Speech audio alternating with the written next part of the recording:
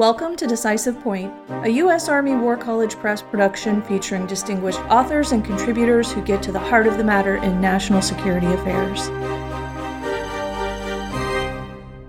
Decisive Point welcomes Dr. Todd Greentree, a former U.S. Foreign Service officer who served as a political military officer in 5 conflicts, including El Salvador and Afghanistan. He's a member of the Changing Character of War Center at Oxford University and teaches in the Global and National Security Policy Institute at the University of New Mexico. Greentree is the author of What Went Wrong in Afghanistan, featured in Parameters Winter 2021-2022 issue. Welcome, Todd. I'm so glad you're here. Let's talk about your article. Some people would argue the Afghan war was unwinnable. You assert it was unwinnable the way it was fought. What do you mean by that? Thank you, Stephanie. Great to be here. The idea that it was unwinnable the way it was fought is really tied to the purpose or the reason why I was writing it, which it's not just about what went wrong in Afghanistan, what lessons can we derive about counterinsurgency. This is really an article about U.S. strategic behavior. Afghanistan was my 5th war, and I like to write what I know, so really the origin of the article is from my own story.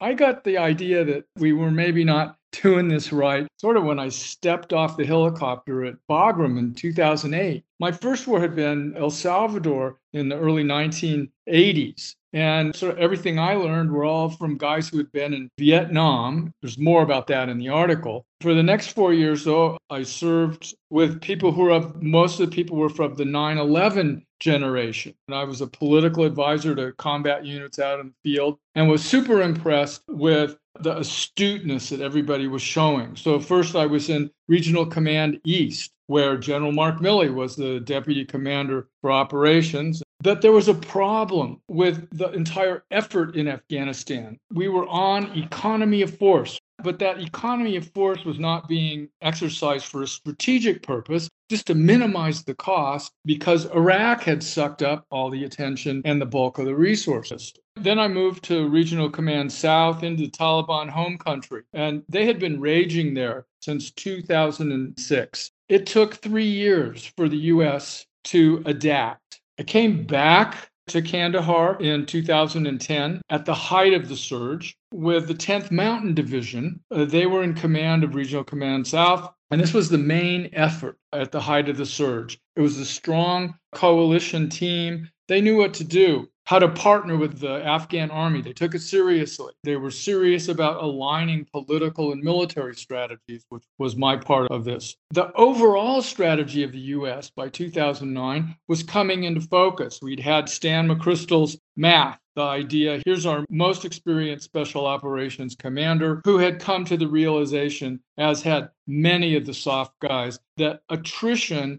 generates more insurgents. This led to a shift in the understanding of the focus on the population rather than exercising firepower. General Petraeus following McChrystal with Field Manual 324 and counterinsurgency doctrine and all that. The problem was that when Obama announced the surge, he time limited at the same time, which was strategically incorrect thing to do, because for the Taliban, all they had to do was wait it out. And for them, jihad was forever. But by 2011, when the surge was peaking and then over, that was 10 years into the war. It was just way too long to be fighting and to get it right. My big point is that military operational excellence was essentially what we were exercising, a series of operations in a context of strategic incoherence. So there was war fighting, but it was associated with this wildly ambitious nation building that was very well intentioned and made a lot of progress, but it was far too complex for the United States to sustain at that level. We certainly can't blame the Afghans. In the end,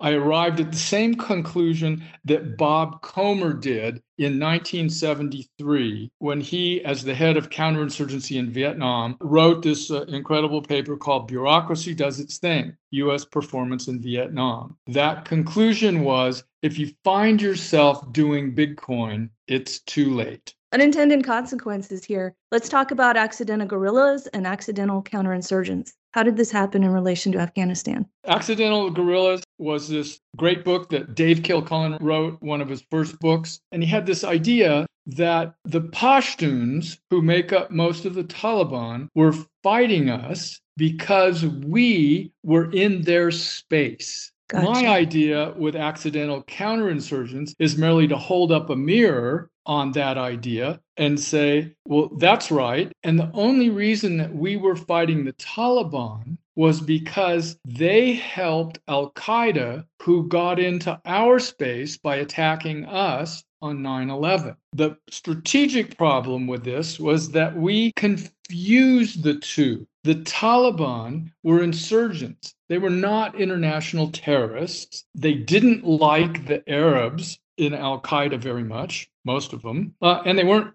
threatening the U.S. in any way. So in the end, we were hunting these extreme conservative Islamists on their home ground who were fighting jihad against us, the foreign troops, who were in combat in the middle of their own people. So you had this incredible conflict, incredible clash between two warrior cultures, one on their home ground and one on the sort of the away team that really didn't understand this dynamic very well. Let's circle back for a minute to your comment about if you're doing big coin, it's already too late. Was there really any other option? What were they going to do? Small coin? In El Salvador, small coin was the model because the Vietnam War had ended less than a decade earlier. So early 1980s, Saigon was evacuated in 1975. So there was no way that the U.S. military or the American public would support involvement in major counterinsurgency. So there was a political imperative that limited the presence of U.S. forces on the ground. But there was more to it than that. It was also part of the policy to balance political and military strategy. They were in sync with each other. To take that lesson away, keep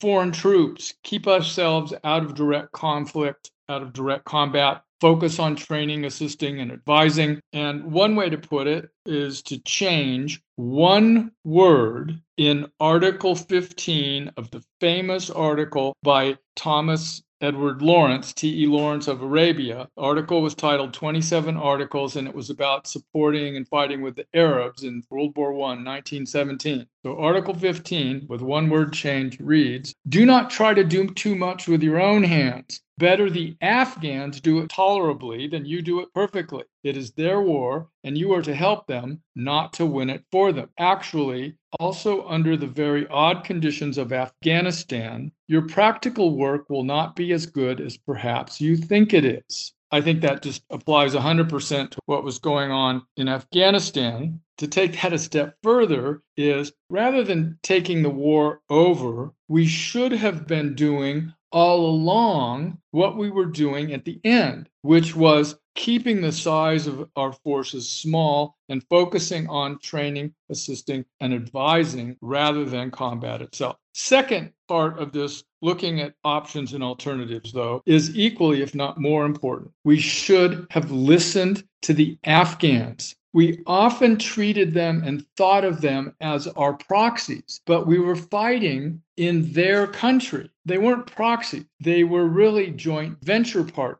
in which both sides, both participants, shared strengths and shared risks and shared costs. Just building on that, there's a lot of blame to go around. We should have been, when it came to the Taliban, after overthrowing them, that was a culminating point of victory, and we should have entered war termination with them, even while we continued counterterrorism operations against Al-Qaeda. The reason I'm talking about this as an option, as an alternative, was because new President Karzai and his fellow Pashtuns in the government had a strategy that was in accord with the Afghan way of war. The Taliban were streaming in to recognize the new winner and swear fealty to President Karzai. The government side was ready to disperse them back to their communities in southern Afghanistan and separate out those leaders who fled to Pakistan from the Taliban, but at the same time to bring Taliban representatives